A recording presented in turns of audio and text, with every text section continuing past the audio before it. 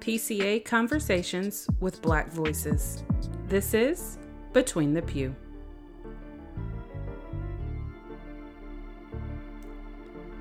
Between the Pew is brought to you by African American Ministries. AAM exists to provide ways to support, mentor, and mobilize African Americans within the PCA.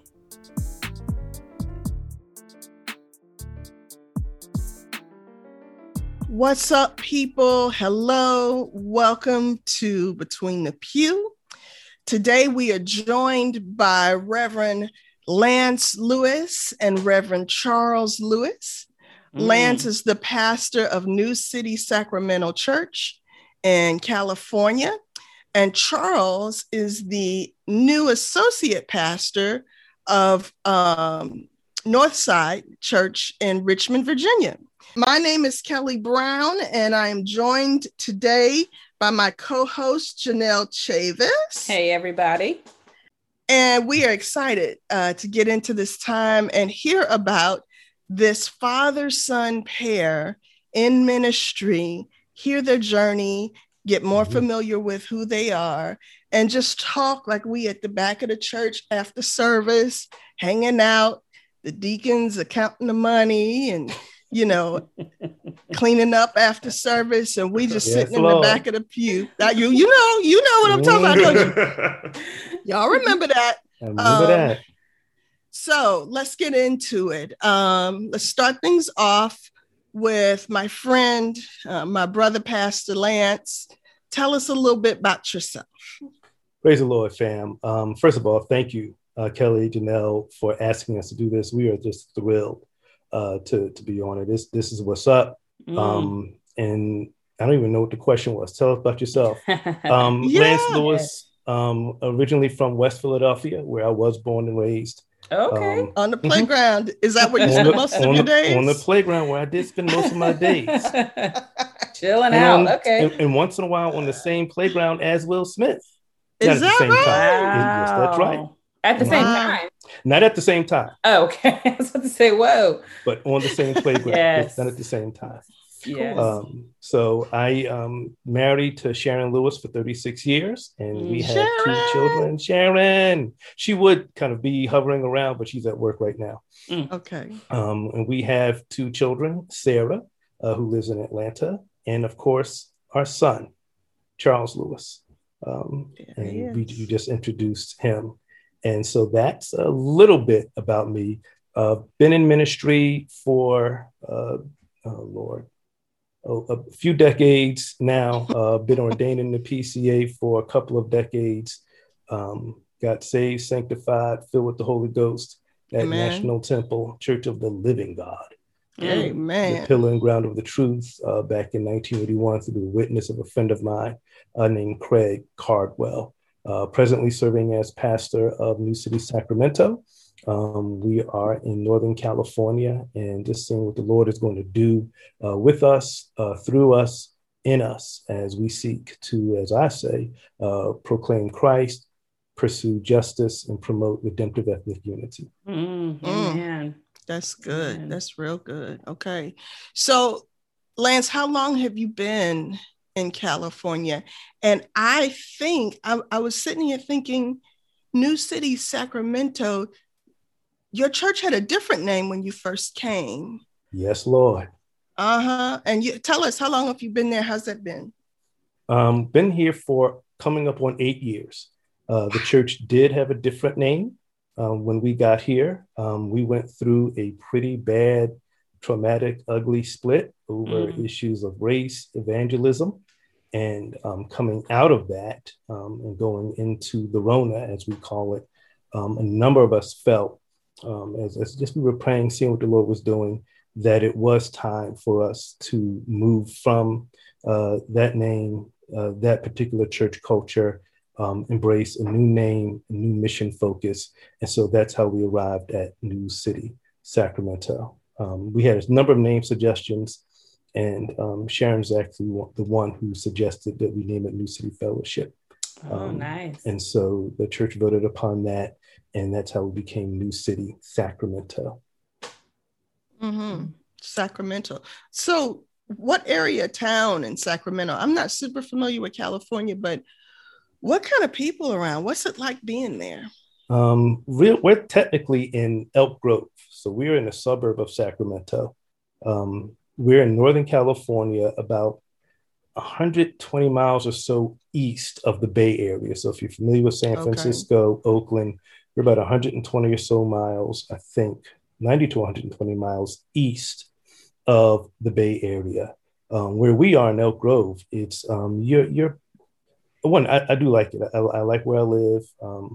I like the vibe. We're a small, vibrant little city, about 175,000. We are technically very diverse in our city in terms of percentage of different people in the city.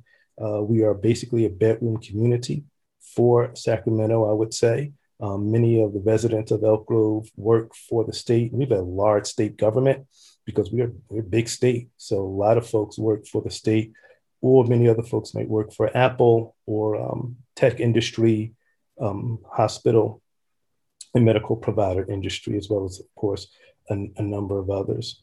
In terms of people, it's an interesting mix of people here in Elk Grove, Sacramento. Though there is the quote unquote diversity, one thing I tend to see, and I think people would agree with, although we do want to try to change it as a city, is we live among one another, but not really with one another. Mm. And so, and I don't want to dominate the conversation, but about 4 years ago in Elk Grove, we had some serious, vile racist incidents. I mean, national headlines, vile racist stuff that was happening. And I think it definitely shook our city, because you look, and I can tell you guys, you can't go anywhere to any store, playground, whatever, for the most part, where you would go in Elk Grove. We don't have a whole lot, but we are growing, we get more stuff, but you can't go anywhere and not see a variety of different people. You will always, whether it's a coffee shop, whether it's the supermarket, or whatever, like you will always see a variety of people, high schools, elementary schools. So I think it shook us because you can get the illusion that everything is okay because we're all here together. It's a fairly new city. It really didn't start developing until the early 2000s. So you don't have entrenched ethnic neighborhoods that you would have in some of the larger northern, even southern cities, even Midwestern. You don't have that. So it's almost like we're all just living together, vibing together, hanging together, and then these racist things happen. And so that reminded us that this is the kind of world we live in. We try to address them. I think we made an attempt. We're still making attempts, but we still know it's there. At the very end of December, someone threw a brick through the window of one of our Asian American restaurants. Wow. Wrote some stuff on it. What? You know, it's still there. It's still there. And so we believe that it's important for a congregation to speak into those issues. So that's a little bit about the city. Sacramento, again, that's the larger neighbor. It's about 500,000 people. Rapid gentrification going on. We're getting a lot of housing increase and push from the Bay Area. So one of the things that COVID did, we all know, people started working from home. People in the Bay Area who had good jobs, a lot of money, housing, equity sold, began moving east to Sacramento. And so now we're experiencing some rapid gentrification. So we have all of the challenges of gentrification, how we're going to deal with those who are still struggling on the margins. And again, even those out in the suburbs, are we really going to live with one another or simply be here among one another? That's good. That's good. Brother Lance, I want you to back up a little bit and talk about your, and Brother Charles, we're gonna get your intro in just 1 second. But I was curious when you were talking about West Philadelphia. Can you speak a little bit about your church background? Did you grow up in the church? What was your church like during your formative years? Thanks, Janelle. Did not grow up in church. My parents did not go to church. They didn't reject God. They just didn't go to church. My church background came from my grandmother at first, who, when I was very, very young, took me and all our grandchildren to Holy Temple, Church of God in Christ, and to Bishop Ozro T. Jones Sr. first, and then Bishop Ozro T. Jones Jr. So we went to Holy Temple, Church of God in Christ. I got saved, as I said, through the witness of a friend when I was 16 and went to a different Pentecostal denomination, church called National Temple Church of the Living God. Thankfully, both my parents got saved before they went home to be the Lord after I got saved. So my formative church years, and again, I didn't have much. Again, my grandmother took me sparingly, and my home was not a church going home. So it just was not a part of who I was. Once I did get saved, it was a Black Pentecostal church that I was a part of, with all of the culture and all of the things you remember now. And then you look back and say, wow, they had so much going on. It's like you take a bus trip and they're passing the hat to take an offering for the bus driver because they know it's hard. Wow. And you don't think about that stuff then. And then when you leave, I was poo-pooing them, but now it's like, man, they just had so much going on in terms of their love for the Lord. So that's a sort of snapshot of my background. Yeah, I always say, if the PCA is my father, the Black church is my mother. Amen. And it's things like that really taught you more than just the theology, but how to live for your community. Well, I wanted to bring Brother Charles on in and tell us a little bit about himself. Yeah, your brother Charles today. Yes, brother. Yes. Let's get it. Tell us a little bit about yourself. I know a lot of things will overlap, obviously, but you have your own life in Richmond, Virginia. So tell us about yourself and what you got going on.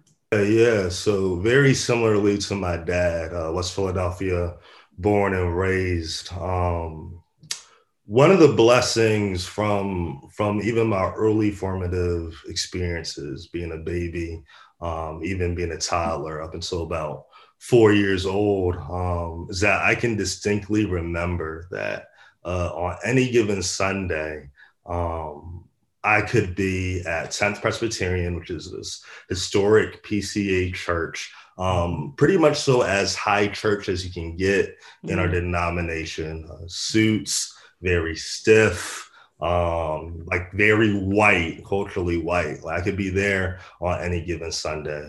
Or I could be with my grandparents at their Pentecostal church, at their Black church. Wow. On any given Sunday. So from my earliest recollections and memories of church, I had these both pictures of what church was. And for me, they weren't competing. They were just different expressions. And as I've gotten older, I've really grown to appreciate that.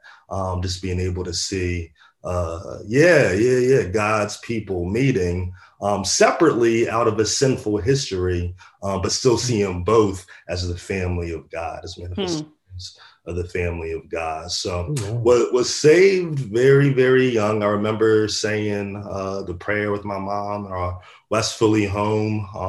And I remember saying the prayer, but even then I feel like I was just given words to what had already happened. So I can't say when the Lord saved me. I just know that he did. I'm one of those kids who can't remember a day. I had a little bit of a soteriology, of a Christology when I was a kid. I'm not sure if y'all remember the song El Shaddai, but I loved that song as like a wee little toddler.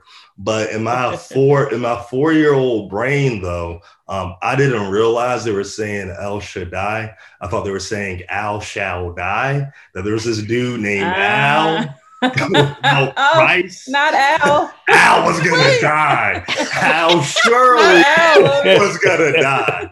Al shall die. Oh, Christ, man. I was 4 years old singing. I was 4 years old singing that song with conviction, man. Al should die. Al should die. Yes. So, Al could come. Charles was like, I could be Al. I could be Al. That's right. That's how I felt at 4 years old. Best. So, that was the best. That was my 4-year-old understanding of the gospel. In terms of a sense of a call to ministry, in my current ministry that I'm in right now. Yeah, it happened in high school. My Bible teacher, it was junior year of high school. My Bible teacher was teaching us systematics, and that's when I really just fell in love with theology and that systematic theology class. Shout out to Dr. Kunkel. But yeah, he approached me once after class. And he was like, Charles, have you ever considered being a pastor? Because I know that you're really gravitating towards systematic theology. And I was like, no, Mr. Kunkel, I think the trajectory for my life is to become a counselor. I want to become a licensed marriage and family counselor. That's what I want to do. And he was like, well, you could do both. You could be a pastoral counselor. That is something that's a viable option for you.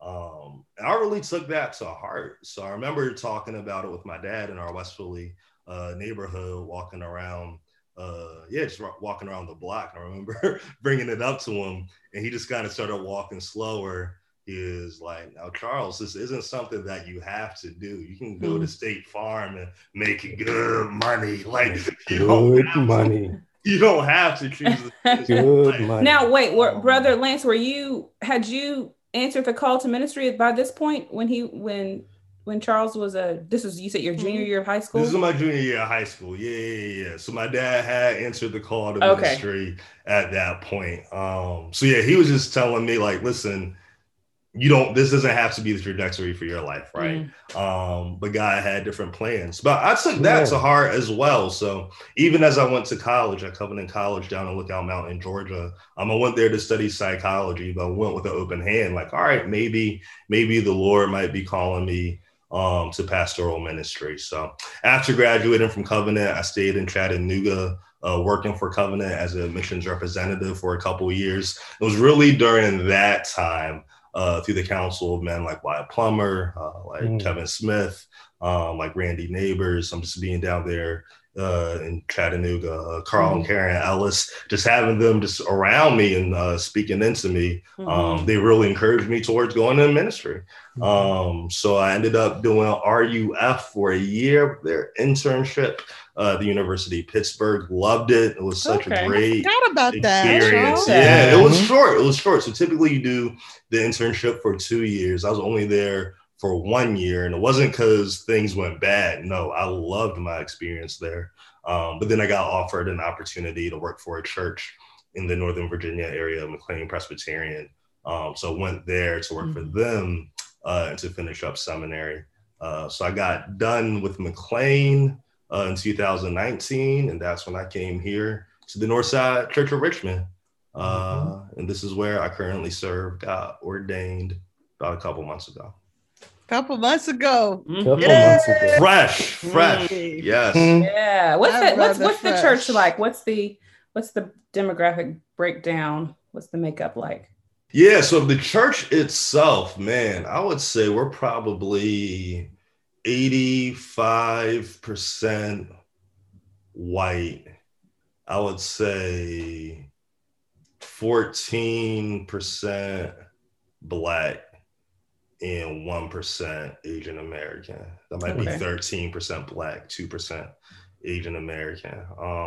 So yeah, that's where we currently are. Our senior pastor, Pastor Matt Lorich, he's very intentional in not calling ourselves a cross-cultural church, but we're a church striving and seeking to be cross-cultural. So we have cross-cultural, we have cross-cultural values, we have cross-cultural commitments, we have cross-cultural goals, but we recognize that we're not there yet. So we can't call ourselves a truly cross-cultural church quite yet, but that's the goal. Amen. So y'all Lewis brothers, we got mad history together. Lance and my husband Howard were at the time, a flagship church in the denomination, under Reverend Lewis Wilson at Redemption Fellowship in Fayetteville, Georgia. And Redemption was the premier, and I think the first Black-led middle-class church plant for the PCA. And Howard ended up coming to intern there shortly, right after we got married, actually 97, and Lance was already there with his little kids. I think Charles was, how old were you in 97? Well, we got there in 99. So Weldon y'all came after us. We came after. Okay. We came after. Okay. And I was 9 years old. Yeah, I was 9 years old. You were 9. Yeah, you were a little guy. Little guy. Yeah. And Sarah was a little bit older. And I remember when Sarah got into the youth group and Howard was the youth pastor there. And that's where our friendship started with the Lewises, with Lance and Sharon, and going through some crazy stuff at Redemption, but the Lord has delivered. Amen. Amen. But amen. You were at 10th prior to that. Yes. Amen and amen. You were at 10th Pres before that. Was that your first PCA church? It was, Kelly. So got saved at National Temple, 81. 2 years after that, went to West Oak Lane Church of God. That's where I met Sharon. And of course, Charles's grandparents, that's what the church they were going to. In about 80, I don't know, 88, maybe 88, 89, we were studying scripture. Our views changed to reform views, basically. Predestination, eternal security. And right before that, we sort of we really had cold on the whole doctrine of the baptism of the Spirit. And so we were kind of on our way out. I had been called to ministry, though, so I was one of the young ministers there. And then, so there was a lot going on with that. At the same time, Kevin and Sandy Smith, we were all four experiencing the same thing. And so we all ended up leaving West Oak Lane together. And then we all joined 10th Presbyterian in the spring of 1990, a few months before Charles was born. So you were at that church with Kevin and Sandy? Yes. All before the PCA?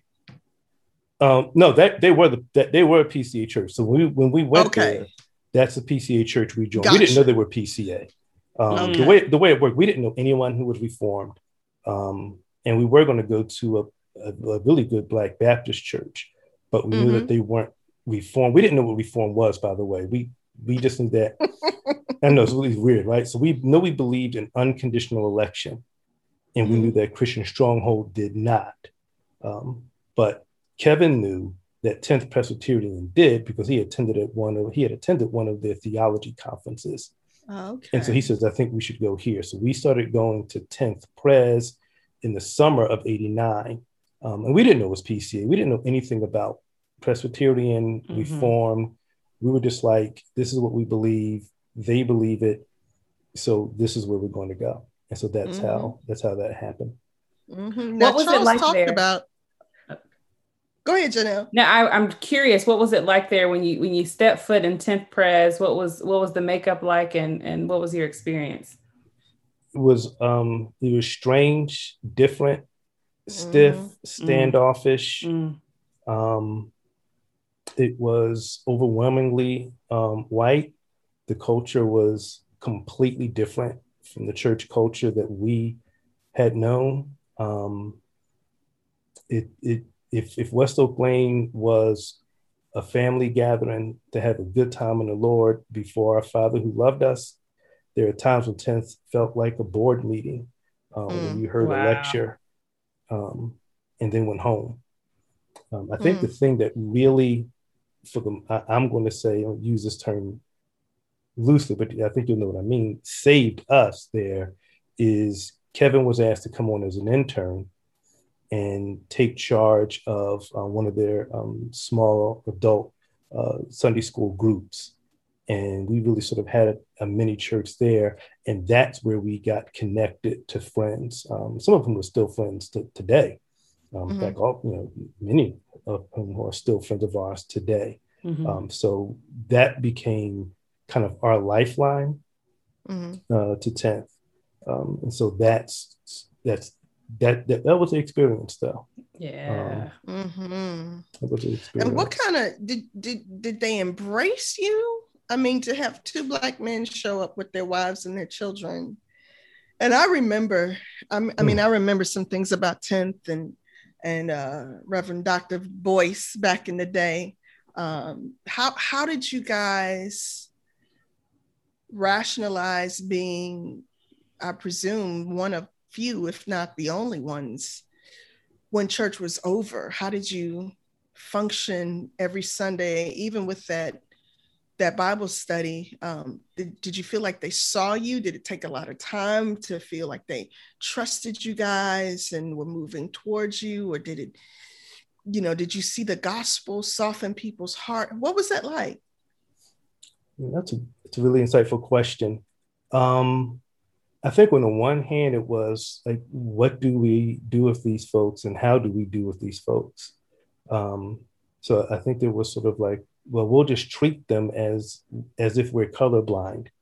And I think that's what it was like. It's like, well, they're here, they're Black, but we don't have to deal with that. We won't mention that. We'll just treat them the way we would treat any others. No, on the one hand, that has its advantages in that you're not intentionally marginalized.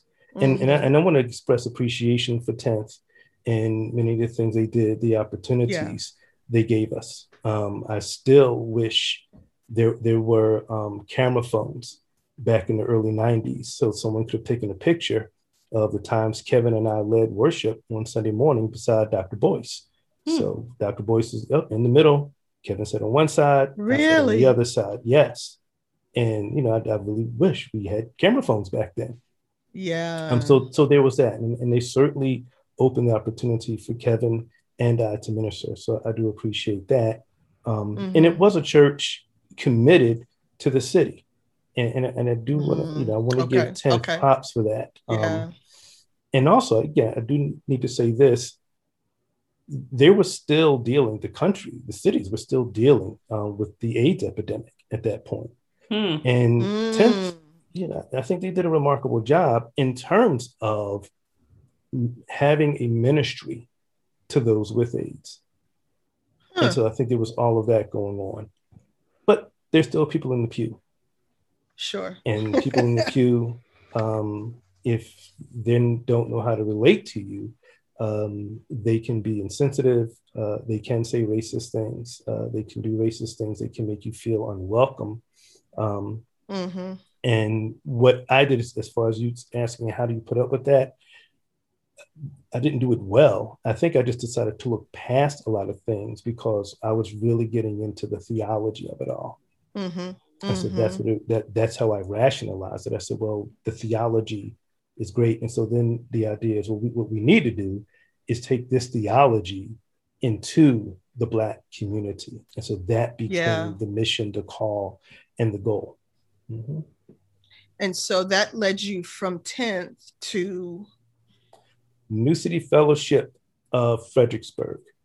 So I wanted to get into full-time ministry, and that goes back to Charles' State Farm reference. So we joined 10th in 1990, and it was the same time I got a job as an auto insurance claims adjuster for State Farm.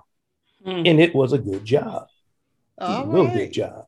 All right. Good, as the old folks say, he making good money. That's how you know. That's how you know. What you do? Oh, that's good money. Praise God. You got a good, And so got a good job. Yeah, it was a good job, good money, no weekends. 8 to 4, 9 to 5, and the opportunity to move up. But I still had this call to ministry. I wanted to be in ministry full time. And so when the pastor of New City Fellowship of Fredericksburg, we saw each other at sort of a M&A-ish type meeting in New Jersey. He had just started New City in late 94 and asked me to come down to be a pastoral assistant since it was a church focusing on racial reconciliation. And so that's what we did in February of 1995. We moved from Philly to Fredericksburg, Virginia area to be a part of New City Fellowship of Fredericksburg. Okay. Okay. And did you get, or when did you get ordained in the PCA? 2001. So it was February of 2001. So it was 95 to 99. And that's when I went to Chesapeake Seminary, then supposed to do did half the internship in Fayetteville, then had to leave there in 2000, and then went forward with the church plant in Philly because 10th had asked us to come do a church plant after we had left, which is really funny. It's like, we were there for 4 years, nothing. We left, it was like, y'all should come back. But so the story. So ended up getting ordained in the Philadelphia Presbytery in February of 2001. Okay. And so, Charles, you're watching your father. I know you're a little kid, but you're still seeing him respond to this call to ministry over the years, go from State Farm to seminary to being ordained. Was there anything that struck you about watching your dad do that, especially as you got into your junior year of high school, knowing that he was by then a pastor already? Did you ever look at him and think, gosh, Dad, that I'd never do that? Or were you indifferent and just didn't pay much attention to what Dad does? Because I know preachers' kids go through some things too. How was that experience for you? How did it shape you into doing or wanting to do ministry? Yeah, that's a phenomenal question.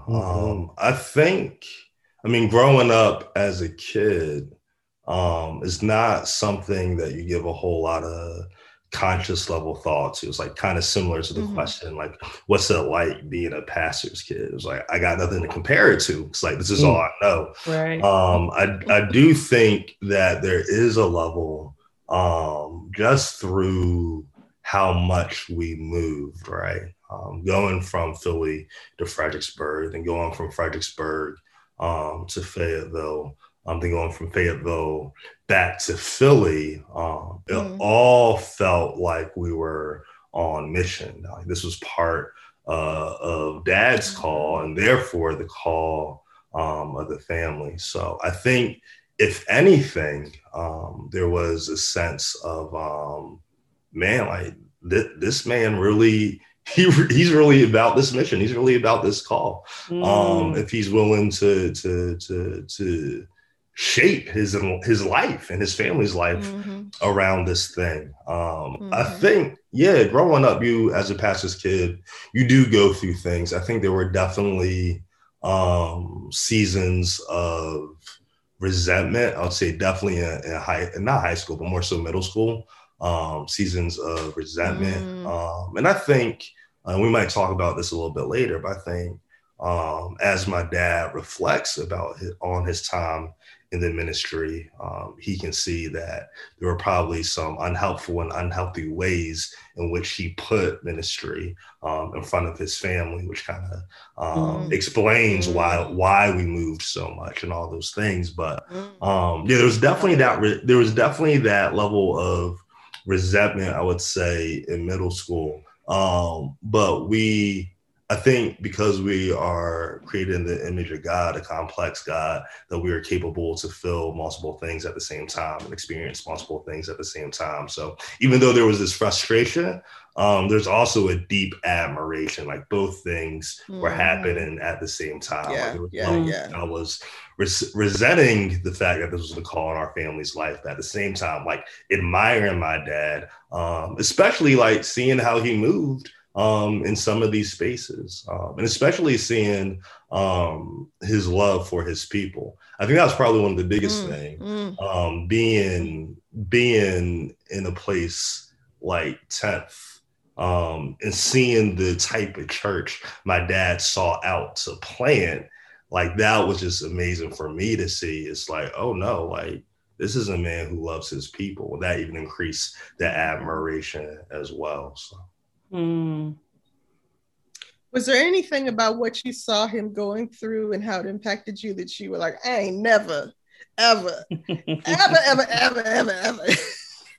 doing ministry? Yeah, no, that's a good question. No, because I think a lot of that I was unaware of. And I'm very much so aware of it now that my dad has experienced much trauma and much scars going through ministry. And I think part of that comes from going through ministry, period, but especially being a Black man in a predominantly white denomination, that's going to come with its own sets of traumas, all of which I was pretty much so not really privy to or aware of coming up.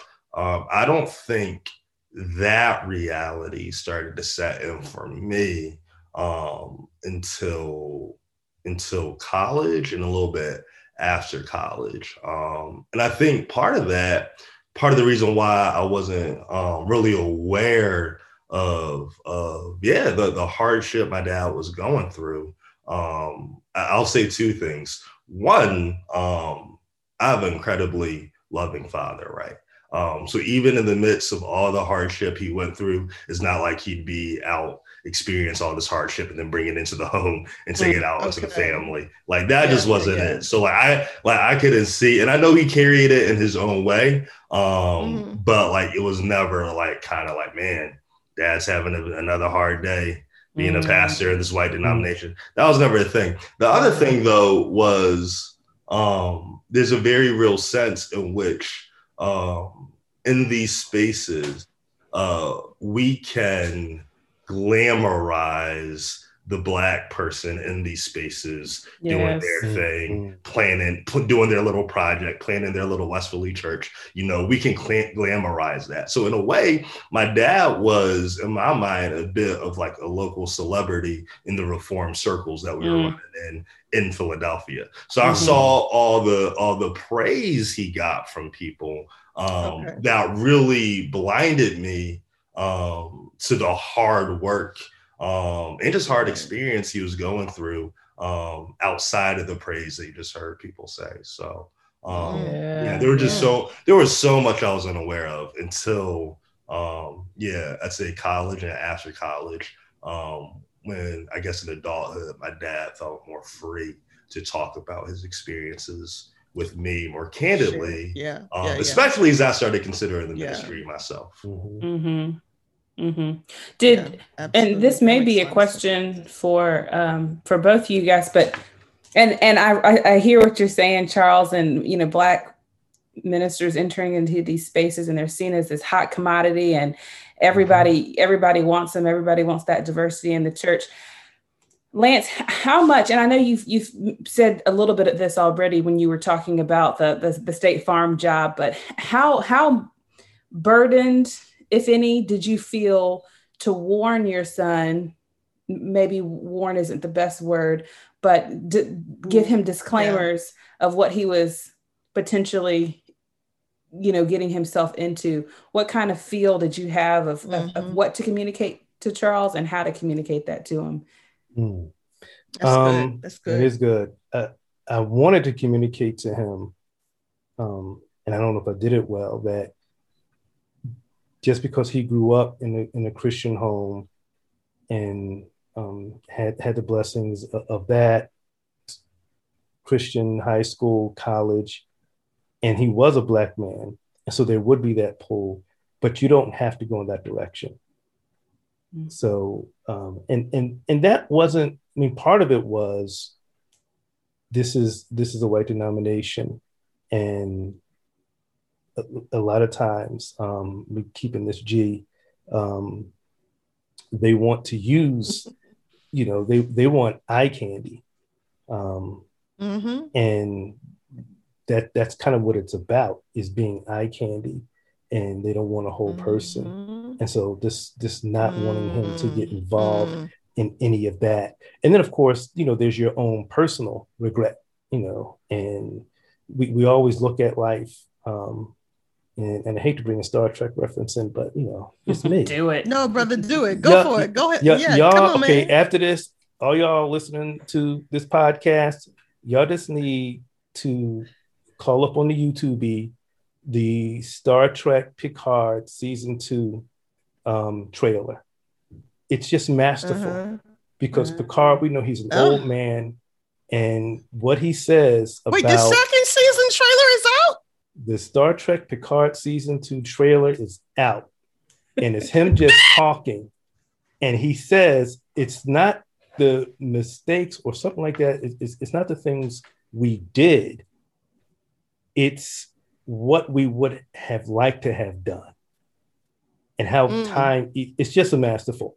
The idea is, look back, and humanly speaking, I regret leaving State Farm when I did.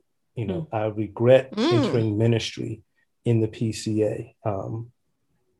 Again, you don't know what God is doing and the tapestry that he's doing and how he's working in your life, your wife, your children. But in terms of the question, I think it's a good question. I wish that I had done things so differently. And that's what I wanted to convey to Charles. It's like, you can just do things differently. You can go to State Farm and just stay there and still serve the Lord. If you want to go to a PCA church, okay, but you can still serve the Lord, have a thriving life. So that's what I wanted to convey to him.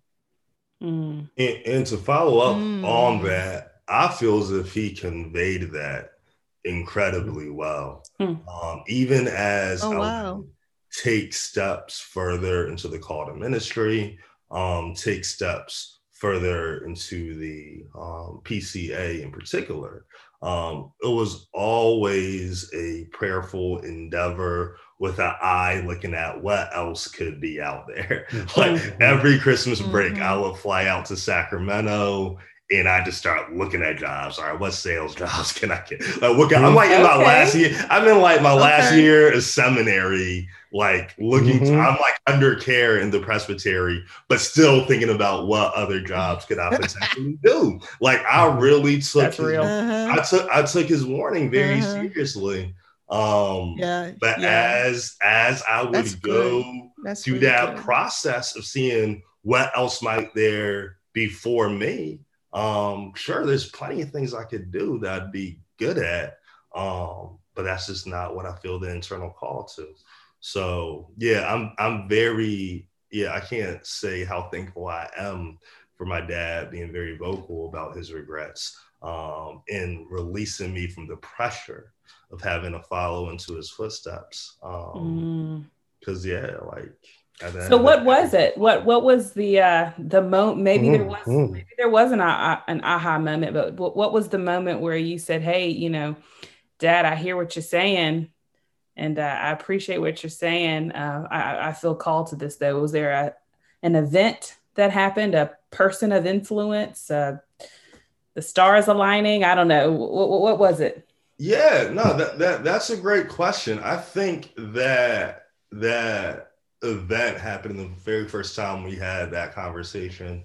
My junior year of high school, I said, "I hear what you're saying, but I feel called to this." I feel like even then, the call was enough for me to pursue the call cautiously, again, keeping my eyes on other things. I think even when it came to the point of me accepting the job at Northside Church of Richmond, I think when I chose to come here, that's when I closed the door, at least at that time, for anything else potential. And I don't think it was really just kind of like this epiphany, this light bulb moment or anything like that. I think it really was just like, I've been at this for a decade. Almost like longer than a decade, with this idea of potentially becoming a pastor, right? And I've been praying through this for almost a decade, right? And looking at other options for almost a decade. So, I don't think there was a single influential person or anything like that, or an influential event. I just think it was just the decade of pursuit and exploration that brought me here. I'll also say that I am so thankful to be ordained in the PCA.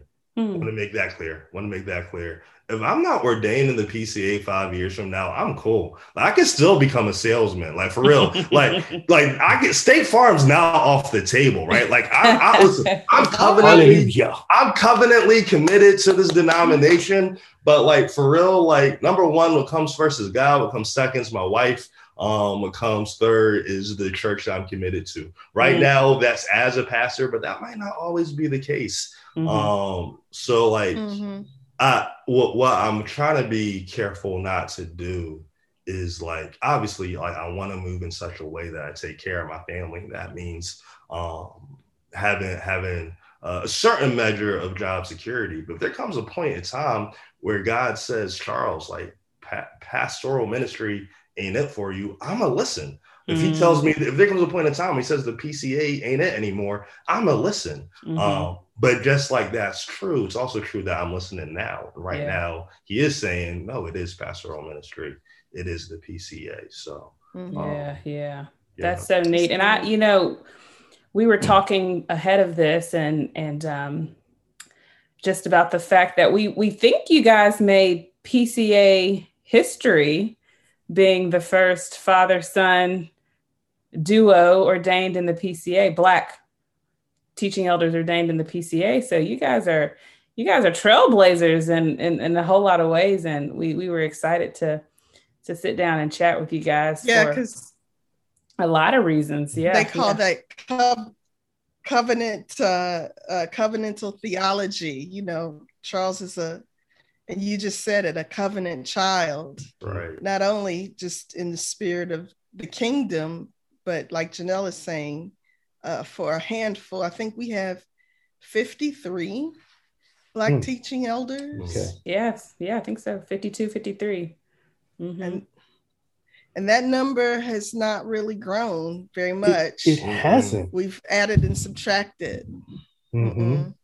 No, it really hasn't. And so, it's exciting to see Charles be here as the son of a Black TE. Means a lot. Yeah, absolutely. I think listeners. I think listeners really wanted to know. Okay, if a father ordained in the denomination, what was going on in that household that allowed the son to also be interested in being in the same denomination that's so heavily white. So I thank you guys for explaining that well. My next question really is, and each of you, want each of you to answer this. The current state of your current churches, what about it is making you stay, making you feel called to serve God in these spaces?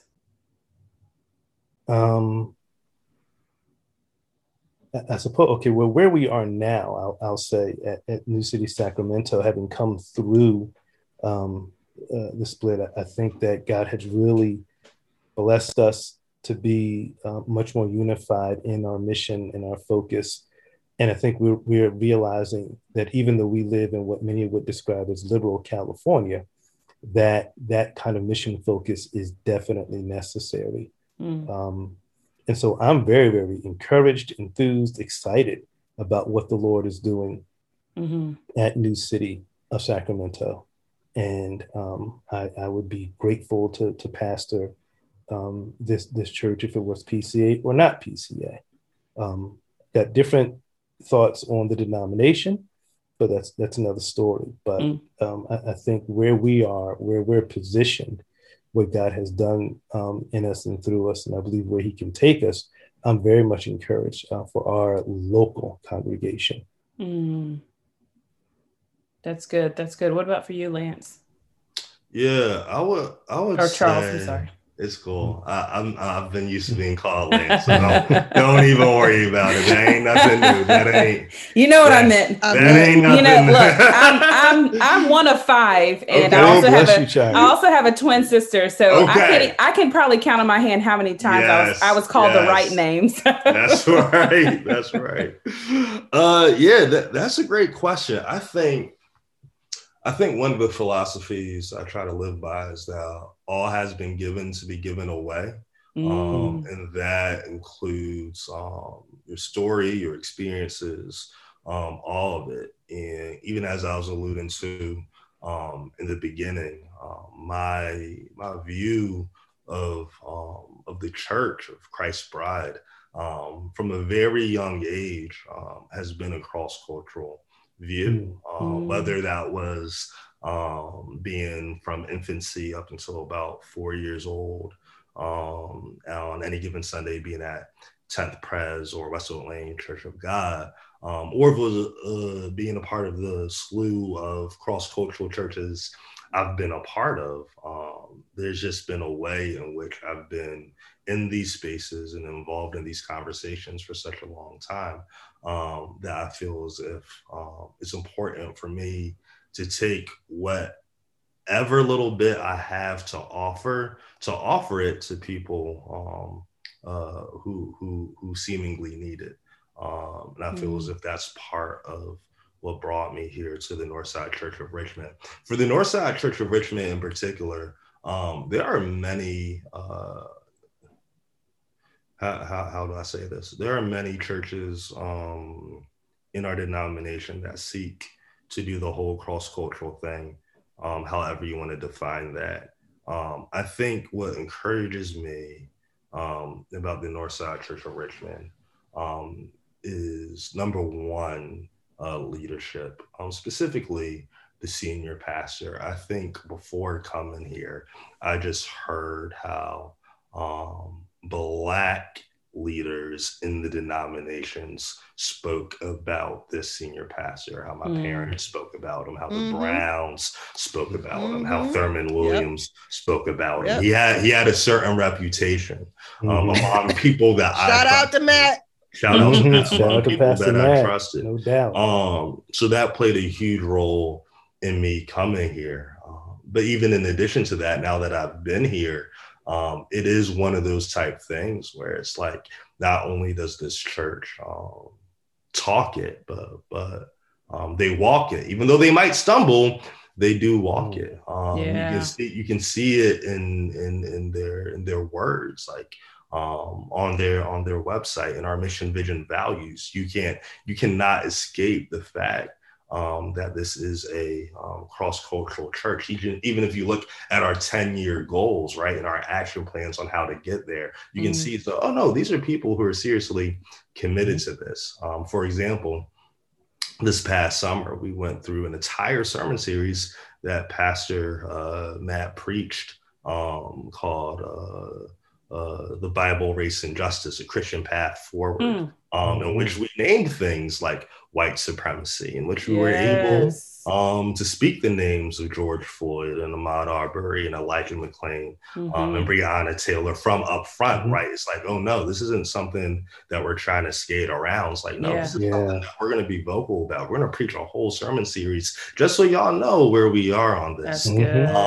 And then even most recently, we made a staffing decision in which by the vote of the session, and this pastor voted for this himself, one of our associate pastors is stepping down and moving on. Why? In so many words, because he's white. And one of the goals of the church is to have not majority white pastoral leadership. Not only that, one of the goals is to eventually have a Black senior pastor. Like, Matt's trying to work himself out of a job. He's trying to get this church ready to pass on to a Black senior pastor, right?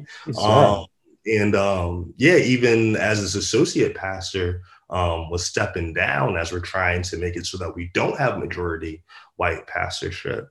One of the things that was echoed was like, man, if you were to take the resume of this pastor, his name's Pastor Joel, great brother. If you were to take his resume and take a Black man with the exact same resume, they still wouldn't be equals. Pastor Joel, as a white man by nature, just has a ceiling that a Black man doesn't have. The Black man's able to reach people that Pastor Joel, no matter how hard he tries, just isn't able to do. The church recognizes that. And it's sad to lose Pastor Joel. At the same time, like, we can walk in that sadness with hope that, no, this is what God's calling us to do in terms of truly being a cross-cultural church. It's going to take sacrifice. Absolutely. But these are the sacrifices we're called to make if we're actually going to live into this kingdom vision, right? So just even being able to see how these decisions are made and to see how they're carried out,